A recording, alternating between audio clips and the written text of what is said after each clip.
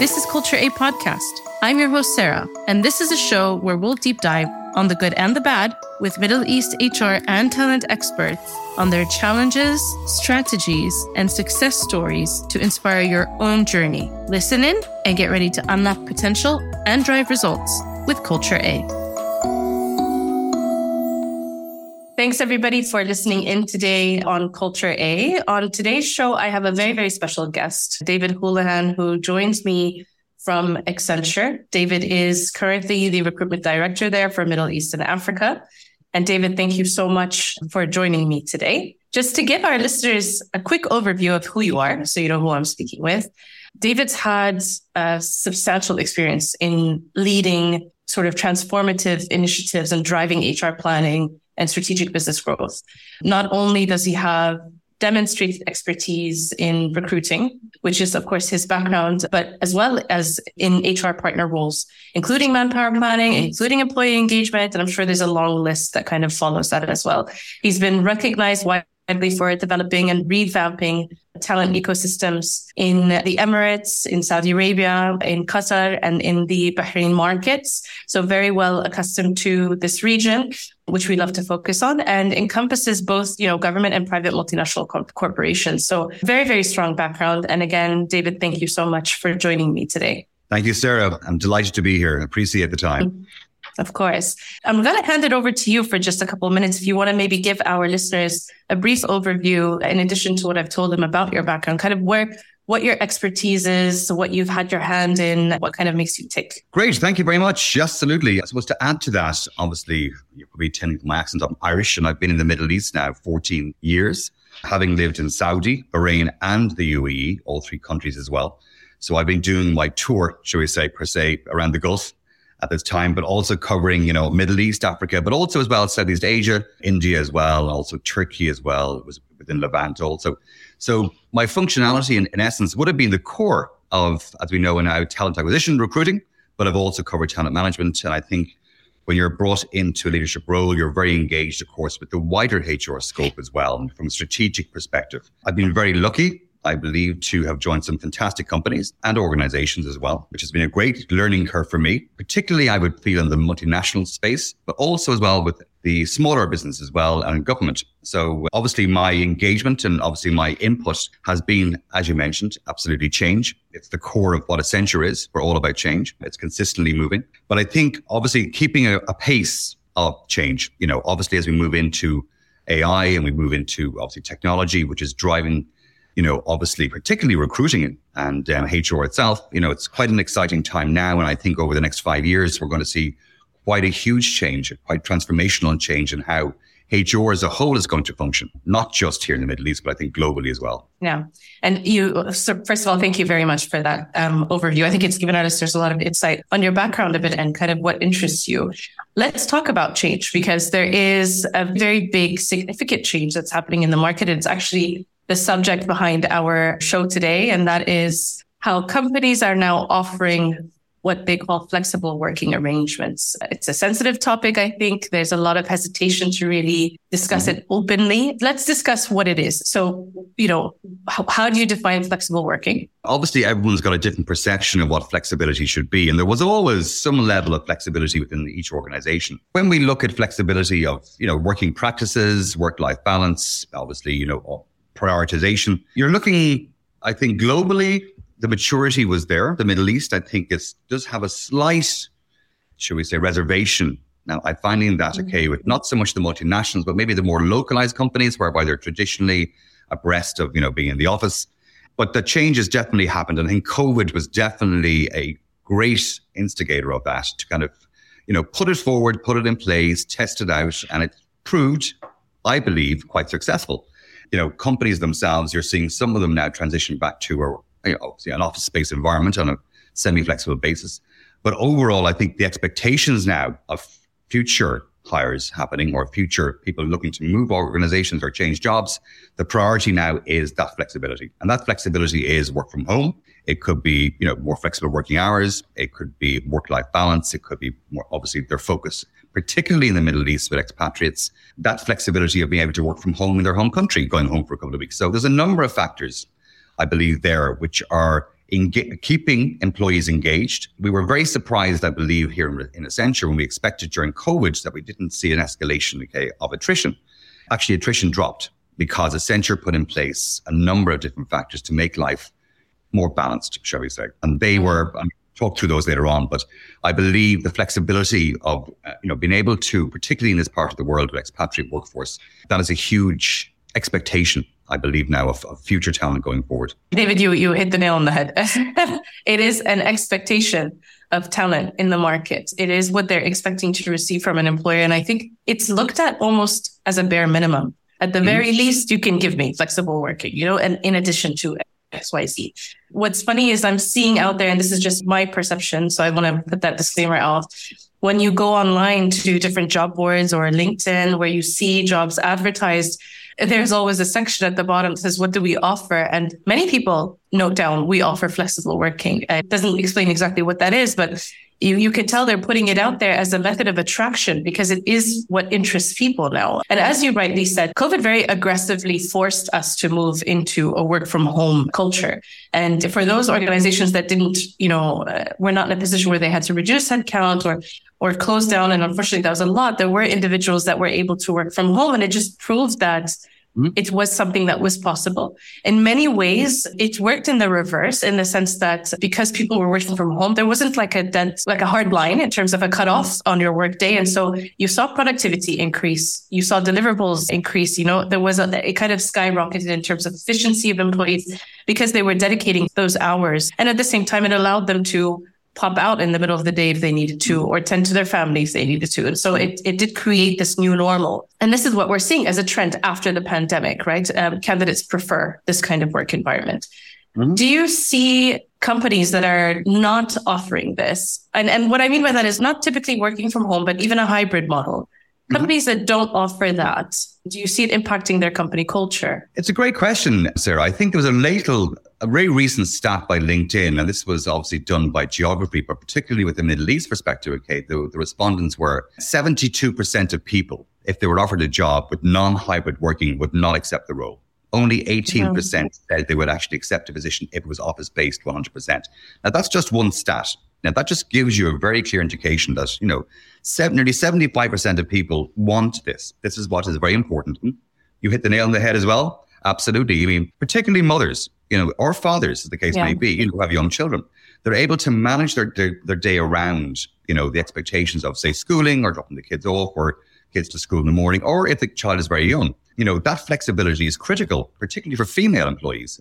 Or even male employees to a certain degree, but diversity, of course, and inclusion is a huge topic. That's just one section. I think overall, if you look at it and the productivity, you rightly said, we saw productivity rise and it was increased. The key word, I think, has been thrown around is trust. Do you trust your employees to be able to be productive? And that's down to leadership. Leadership need to make those decisions to understand that they trust their people. Then again, there's the argument of, I can't, this person's not performing. Well, that's down to putting in the right metrics, putting the right SLAs, the right KPIs, the right support mechanism. And tracking systems to be able to gauge. Yeah. Exactly. So from that perspective, if you do have the right tools in place and the right mechanisms in place as well, productivity can be measured. It can be very clearly outlined. You rightly said, do you have to work 9 to 5? If you have to attend meetings in certain cases, but people who are working 7, 8 in the evening, they might take a 2 hours off, say from 1 to 3, and then work late in the evening. So that kind of, I think the whole genre of the whole 9 to 5, 9 to 6 concept, is slowly going out the window. A working day is a working day. You're paid for 8 hours. We know very well people work more than those hours now. It's very common, particularly in COVID, people were, when we're moving people around and mobility issues and, so on and so forth, and they're being particularly trying to get people into the country due to, legal issues or, compliance issues with local legislation. So I think that flexibility shone through. I believe it did in Accenture. We've always had this model. So it's nothing new for us. We just flicked a switch. But I think for the employer, it's very much a case that they should be taking note of these stats, what people are expecting going forward. Comp and ben is one thing. Absolutely. Healthcare is important. Absolutely.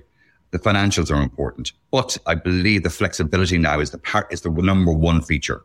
for new employees going forward. I agree with you. And you quoted a stat there. I actually have a similar stat that I wanted to share, but I'm going to pause for a second, come back to that, because we now, I mean, even in our discussion, we have two data references that we can bring up. I mean, it just proves to me that this is a very hot, talked about topic. It is something that is needed, it is something that is wanted, and it's something that's valued at the same time. I was discussing how employees feel valued in an organization. And now, of course, there's a very high number of things that we can throw into that list to say why they would feel valued. But one of them is trust from your employer. One of them is ownership, right? So do you have the ownership to perform in your role? And if you do, and your employer trusts you, then that strict 9 to 5 sitting at your desk should not prove that you are or not doing your role. It's something that's very hard to shift away from because, typically with more regional organizations or local organizations, it is the cultural norm. It's something very different to how they usually operate. And I'm specifically talking about roles that do not mandate you being in the office. Of course, there are roles sometimes that you have to be there physically. I resonate with some of the things that you said. Let's talk about, from a talent acquisition perspective, how flexible working helps, right? Because one of the things that you look at is candidate attraction. And when you're looking to fill roles or employ people, without flexible working, you're restricted to looking within a certain geography, or you look at places where you're okay to bring them in from and then supply a visa for. With flexible working or with work from home arrangements, that geographical restriction is gone. It's eliminated, right? So it completely opens up a pool of talent that you couldn't tap in previously. I myself have a family member who is based in a GCC country, lives there, works for a company out of the US, caters to the GCC markets, and works remotely, works from her home. And she does it very successfully. So that's one example. I'm sure there's a million. So can we talk through kind of what you feel, if you feel that geographical positioning is top of mind for candidates when they're looking for something? Is it like a deciding factor when they're looking to apply for a role? Do you feel that? It is quite a broad question, Sarah. I think that we're looking at, it's very much around the industry you're in, I think, generally speaking. Obviously it's down to clients as well. So you have your internal mechanisms of chaos, productivity, of course, and expectation, but you also have the client expectation as well. If I was to give you an example, say, for example, of say Accenture, we are a client facing company. We are very much sitting with the client. We partner with the client. We're basically, their right hand people. And we go through that journey from A to Z, Plus, that being said and done, the expectation of K on the ground from the client is one thing, and that may require to have a certain number of folks with the client 24/7 in a consulting capacity. If you look at technology, for example, with our RDA, so our development authority, that's all short because we don't need to have those people physically on the ground because of the type of, obviously technology that's been designed for the client doesn't necessarily require you to be on the ground. So again, it's very role specific. It's very industry specific. It's very much on the expectation of the client. Back to your point, we are seeing this huge shift to data and coding and engineering, of course, as well. These things can all be done from your bedroom. You can be sitting there on your desk and coding away. Or you be in a cafe. So that requirement, as we just mentioned beforehand, if we're setting the right accountability and the right expectations, that person knows, that they have to have a certain thing done in a certain timeline. Then again, there is a flip side to this as well. And I think that is kind of a concept around engagement from a human aspect. When we do get onto Teams, we do get onto different virtual calls, meetings. Yes, they are engaging, but there is that element of physical engagement as well. So I think when you do, some people may argue, well, if I have a person working, for example, in Dubai, are they meeting your peers, your colleagues, your clients? That does create a better working environment as well. So, is the hybrid model working? Yes, it is. I do believe it's essential for certain roles or it's essential for certain skills. But I do believe that there is a requirement to be in the office, maybe once a week, maybe once every 2 weeks to attend meetings, to meet your fellow colleagues, to meet your clients. That is essential because you're still creating that one-to-one relationship, which is super important for consulting, particularly coding a different kettle of fish and technology, because that has its own matrix. But I do feel that, absolutely the way forward is going to be virtual. It's proven itself that it works. The flexibility that it gives people is essential. But there is a certain requirement, I think, on the client side. And I think in this part of the world, you'll find a lot of clients do prefer to have that one-on-one engagement. They like to have you physically with them. Not necessarily every day, but at least if you're there 2 or 3 or 4 days a week, they'll accept that. And they do raise questions when people aren't on the ground with them. We've heard that quite often. So you do have to kind of measure in weights, the suitability, skill, the role, consider the client, consider the execution, and the relationship, more importantly, as well. Absolutely. And I think from a people perspective as well, we have to also consider, my perspective will always be slightly skewed because from a personal standpoint, I do have a family. I have 2 young children. So that balance is something that I need, I demand, so I can look at it from those, those rose-colored glasses, let's put it that way.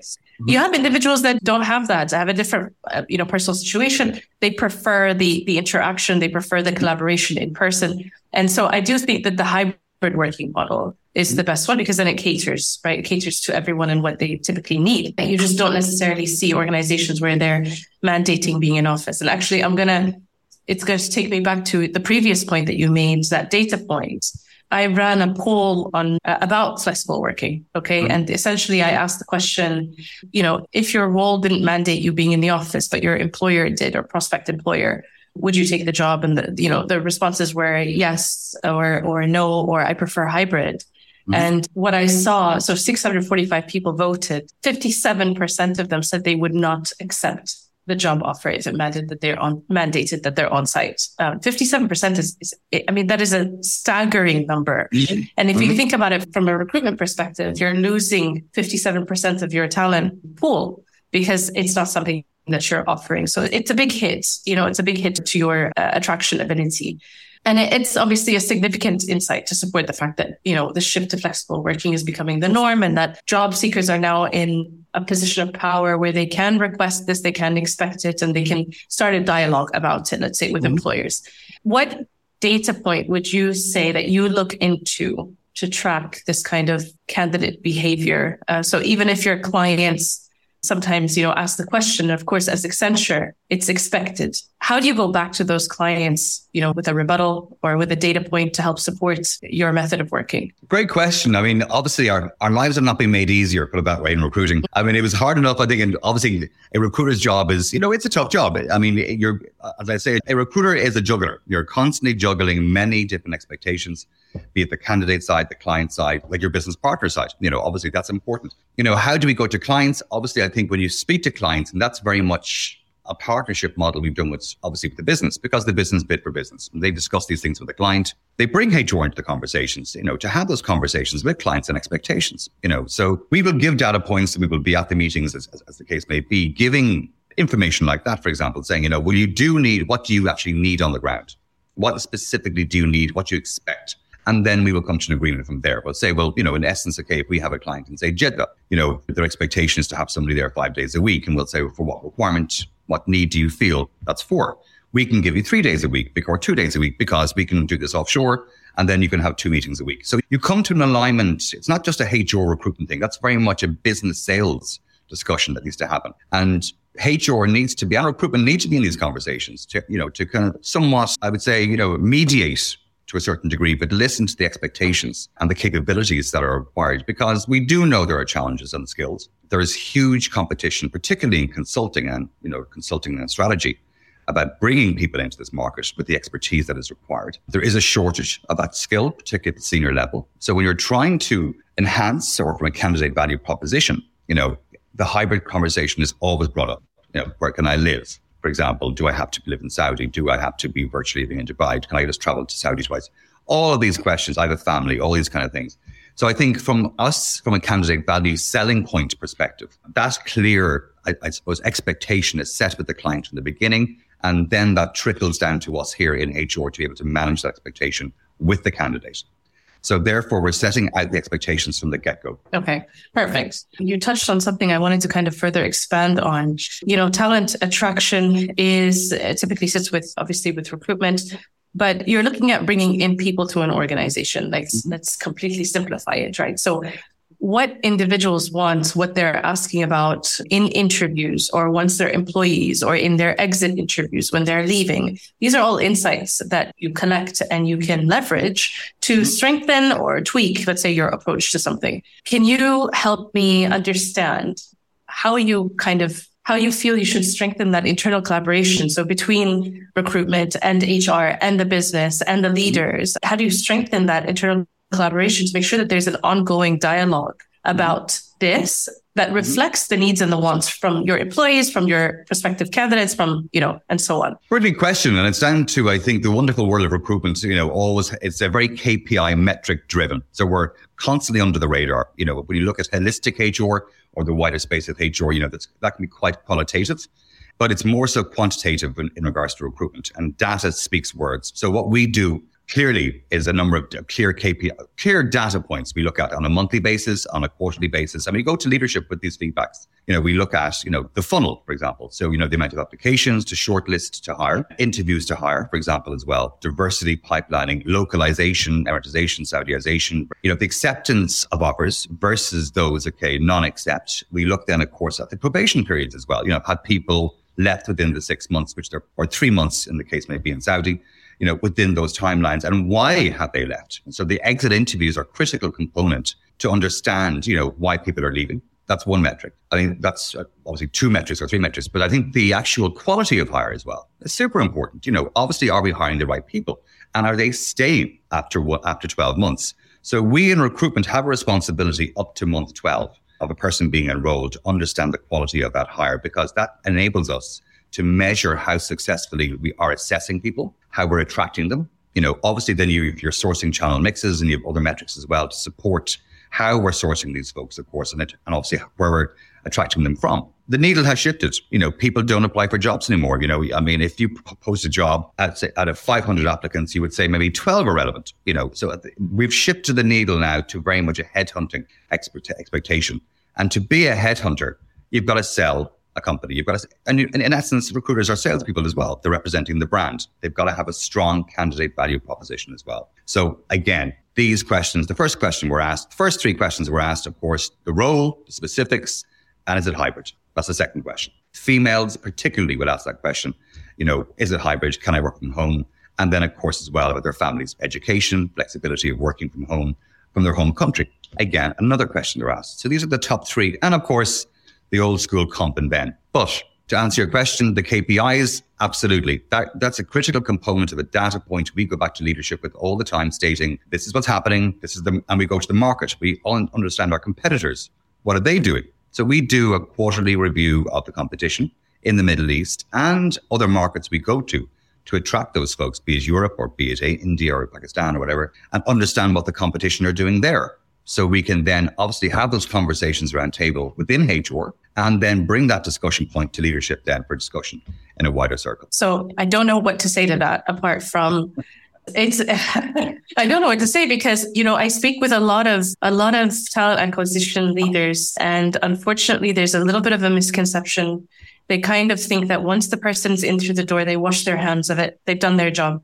And here you are at Accenture saying, no, we are responsible for the first 12 months of their employment, essentially, to make sure that we've hired the right person, they're successful in the role, and we're gauging, where are the gaps and learning from it. And I think that's key. Accenture has proven time and time again throughout the years that has a very successful sort of internal TA engine. Okay. And I think it wouldn't be Accenture if that were not the case. And you've just given us some insight into how you maintain that position. But is there one thing in particular, or let's say 2 things in particular that you would say help to spearhead the factor that you're able to keep ahead of the market? It's very much around when I started my personal journey, of course, with Accenture was to communicate nearly 4.5 years ago to I think ramp the model up, look at it, restructure it, what's working, what's not working. I think the important part, if we look at Accenture, very good point made, we hired approximately 110,000 people a year. So that is quite an engine. It's quite a big mechanism. It's a global model now. We've transitioned very much to a global model. We've transitioned from a silo to a global, which has worked. And there's been a number of different factors involved with that as well, which I think goes back to the hybrid conversation. We can pick it up later on. But, and you're seeing that happen with a lot of competitors in the MNC space as well, where they're kind of saying, hybrid model, it works. If it works from home, does a person need to be in Dubai? They can be sitting in Sri Lanka. They can be sitting in, wherever the case may be. But I think what you look at the market, and you've got to be constantly one step ahead of the market. So that constant marketing, market data, the drivers of what's happening, the shifts with the competition, the shifts with the skill sets, more importantly. So when you see where those skills availability gaps are, that's where you need to be one step ahead, And if you are, say, for example, looking at Saudization, knowing that we have to ramp up to nearly 65, 70%. Amortization is going to be 6%. It's going to be 8%. Qatar is starting now. Brainiization is already now at 8%.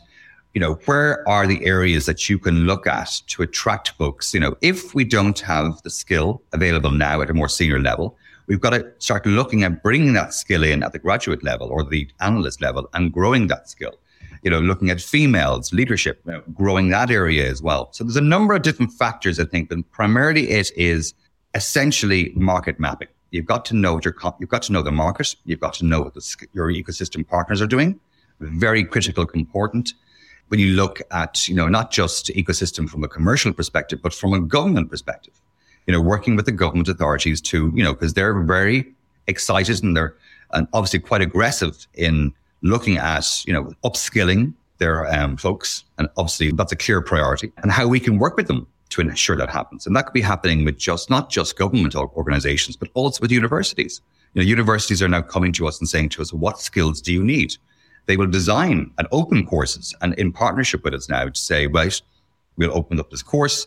It'll be a 2 or 3 year postgrad diploma. And then essentially we'll hire those folks essentially from there as well. So there's a number of different factors, like a bit like an octopus. We're spreading our tentacles out there in numerous different silos or different areas to partner, to engage, and then to look at the future skills gaps, more importantly, that we see coming, particularly in technologies. It's constantly changing. I mean, partnerships are key. Partnerships in any are really key. And there are a number of resources or channels that are set up to be conducive to this partnership, to help organizations, bring in different skill sets. You touched on nationalization, and without going into that topic too much, because it's a full topic on its own, if you're looking at the UAE, for example, with amortization, there's this push obviously to move towards hiring additional nationals within the private sector. A lot of organizations are working towards this. If an organization does not offer flexible working, which we're seeing is a trend, particularly in youth, and this is what they want. So if they're not offering this, it's already a very small talent pool. UAE nationals is a very small talent pool within the UAE because of the ratio of expats to nationals anyway in the demographic. So how do you propose organizations attract this talent pool if they're not able to offer flexibility? Good question. Obviously flexibility of working hours is one thing, but there is other incentives, of course, as well. Obviously, we looked at, just one minor point would be, say, for females, for example, okay, new mothers, they would get 3 to 6 months off, and we would insist that they don't travel for a year or 2 years after that to a client because they have to be home with their families. Small things like this make a difference, and they make a very big impact, particularly to a new mother or new father, because they don't have to be spending 3 or 4 days away from home. That is just one small element. You look at comp and ben, you look at the incentives. Of course, you're going to retain people, based on performance and performance outcomes. But I did see, and it's becoming quite apparent now, particularly in the compensation space, retainers. You're seeing people being offered retainers to stay with the company for 12 months to 24 months. You're seeing a lot of companies now putting into contracts now as well, NDAs, where you can't go to the competition for 12 months. So these are smaller, not very necessarily kind of beneficial to a certain degree to the employee, but the employer is trying to do it. It's not something we do, but flexibility as well. It's not just around working where you're actually physically working from. The hours you work, particularly, do you have to be in the office at 9 o'clock? No, you don't. You can be in at 11, 12, and then you can go home at 6 or 5 o'clock as the case may be. If you go back to the old, even 10 years ago, how long would it take commuting into work? For an hour and a half back. How much is it costing you in office space? It's costing you so much. All of these costs do, of course, for an employer stack up, because a person is at home, they're rested, they're flexible, they can pop online immediately and work away. They haven't wasted nearly 3 hours or 2 hours a day commuting. It's costing them less, of course, in office space costs as well. It's costing them less in insurance. It's costing them less in these areas. So these are incentives, of course, which employers are looking at too. I'm probably going off the point there. But I think from a flexibility perspective, holidays as well. Looking at holidays, what kind of flexibility do you have there? Some companies are very stern, saying you must take 2 weeks together. That's not going to work for people. People need that one day here, 3 days here. Somebody's sick. We're all a human. Of course, people need time off. We understand that. We don't expect you to be demanding a sick search after 3 days. We trust our people. That's an important part. I think back to your previous point, trusting professionals to get on with the job. You're hired for a reason. You're hired for your skill. You're hired for your talent. You're hired for being professional. We're not here to hold your hand. At the end of the day, you're accountable. And I think the culture we have here drives that. So those flexibilities, our leads are very flexible in regards and supportive, I believe, as well in that space. But I think Accenture as a culture, and I believe in previous companies, we did very much have a very open culture, a culture of feedback, which I think is super important too. So a lot of cultures don't have that. They wait halfway through the year or the end of the year for a performance review. We have a constant culture feedback, monthly, looking to refocus, to realign. We all go off the rails a bit and obviously need some mentorship. That's an availability too as well. So I think particularly with junior members of staff, they want that direction. They want to be advised. We give that as a candidate value proposition and say to them, this is going to be what you're going to be doing for the first year. This is your person to go to. And that puts a lot of trust, I think, to an organization where a new employee feels not so much out in the cold, but that they know they're on this journey. Absolutely. Absolutely. I think from an employer perspective, one thing that maybe is being missed in these organizations where they're not offering flexible working arrangements is, I think the end goal for every organization is growing. Okay. Every company wants to grow. How can you remain a scalable organization if you have mandates that you can't track? So, for example, how can you grow to become a global organization with offices in, sprinkled in different countries? How are you going to track whether or not an employee is there or is online or is present or is engaged? You're not able to do that. Instead, you need to put in place mechanisms that help you track the output of each employee and use that to decide how you mold your working model, I think, and as you said, yes, trust, ownership, but I think, building out in the way that Accenture has an engine or a mechanism to help to identify data to support how you're approaching things is kind of the right way to go. So I think that sometimes it's forgotten, from a lot of organizations. Mm-hmm. Okay. I've got one last question for you, if you don't mind. One last thing. So you've helped us to understand how Accenture has stayed ahead. Okay.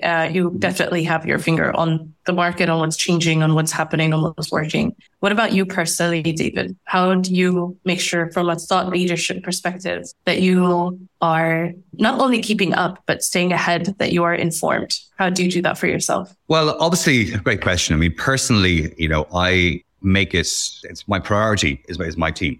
That's obviously my priority, and obviously understanding that my team are kept up to date, kept upskilled. They've got clear direction. They've got clear support. That's obviously my mandate. But I think that it's very important to look at it from a number of different lenses. The first lens, of course, is that you are in tune with your business, that you are a business partner, and understanding your business is essential. You see a lot of it in the past, and it's quite common, recruitment is treated like, obviously it's just transactional. That's the mindset of a lot of people, okay, where it's not. That's changed dramatically. We are marketeers, we are salespeople, we are business partner. We need to know your business to be able to sell it or to source the right people, to bring the right people and give the best candidate experience. I think the most frustrating part, I think you get feedback from people is, even with people applying for jobs, they don't get feedback. Nobody comes back to them. That is quite a frustrating thing, or a recruiter picks up the phone and is unable to inform even that senior candidate of what the role is, what the expectations are. And that, that first initial engagement is essential to have somebody's interest. What we do, and what I do, of course, as well, naturally as well, I track these things, obviously. As I mentioned, there's a number of different metrics and data points I track on a weekly, quarterly, monthly basis. I don't believe in going too super data because, obviously you get yourself bogged down and you lose that element too. But, the right tools will essentially help you in that manner as well, to move away from a manual. You see a lot of operating systems at the moment, and tools are becoming quite cheap. They're becoming inexpensive. We've got the platforms. We're all on the cloud now. Obviously tracking data is one thing. And obviously the candidate experience and that measurement and manager experience is essential as well. That, that they believe they're being rightly managed and the services up to what they expect from a qualitative and quantitative perspective too. But even about the brand. So knowing about how our brand is positioned. We do, again, go to market and get the feedback and Gallup polls and right across the board as well, understanding how we are as a preferred employer, and why is that? So understanding the market, understanding the expectations, I think of that is essentially the most important thing as well. So I make it my business to be constantly reading up. I read, at least 2 or 3 journals or updates. I'm watching the news consistently about the business, how business is changing in this part of the world against obviously internally, what we are doing internally as well, but our clients, listening to our business and getting their feedback. If and clients' feedback, essentially, from the business, about what's working, what's not working. So the old school mindset, I believe, of just recruitment, turning over CVs and popping them over, it's over. No, we are talent managers at the end of the day. I think you're going to see a lot of automation of recruiting. That's already started. And, a lot of recruiters are getting nervous. I think you've seen it globally, that obviously, is it still human? Of course, it still has to be human. People still want to speak to a human being at the end of the day. But you need to change. That model is changing, and efficiencies are coming in to ensure that recruiter can maximize their time in the right areas and focus in the right areas to ensure that they are bringing the best return on investment. Yeah, absolutely. No, and I am a big advocate of it, because I do think that if you have a recruiting team that's, spending a lot of time on manual efforts or ad hoc requests or anything that kind of takes them away from the core job, then you don't have an efficient team. You just don't. So yeah, I completely resonate with what you've said. I think you've provided us with a lot of insight in terms of how Accenture operates, how they approach things, but also yourself, I think, as a TA leader, how you ensure that your team has what they need in terms of resources, in terms of, knowledge, learnings, and so on, and how you make that available for them. So it's great to see that type of leadership. It's proven very successful. And, I just want to thank you very much for coming on today, spending time with me and letting everyone, in on your secrets. I think it'll probably help a lot of people. So I appreciate your time. Not at all, sir. My absolute pleasure. Absolute pleasure. And thank you very much for the time today. It's been very enlightening. It's a very passionate topic. I think it's a great topic. I think it's going to be the new star, I think, going forward. And I think a lot of organizations now need to kind of sit back and start looking at, how we're going to manage this going forward. It is definitely exciting times. And I have to admit, I struggled a little bit, trying to remain objective with this topic just because, of what I see. So it's definitely nice to bounce the topic off of someone else. And I know that it's not the last time that we're going to be speaking about it. So I look forward to welcoming you back on the podcast for future discussions. I will be knocking on your door. For anyone who's listening in, I appreciate you taking the time to listen in. Give us your feedback. Let us know what you think of today's discussion. If you have questions for myself or David, feel free to send them in and we'll, of course, get back to you. And yes, please like and subscribe. Thank you again, David, so much. You're more than welcome. Thank you very much, Sarah.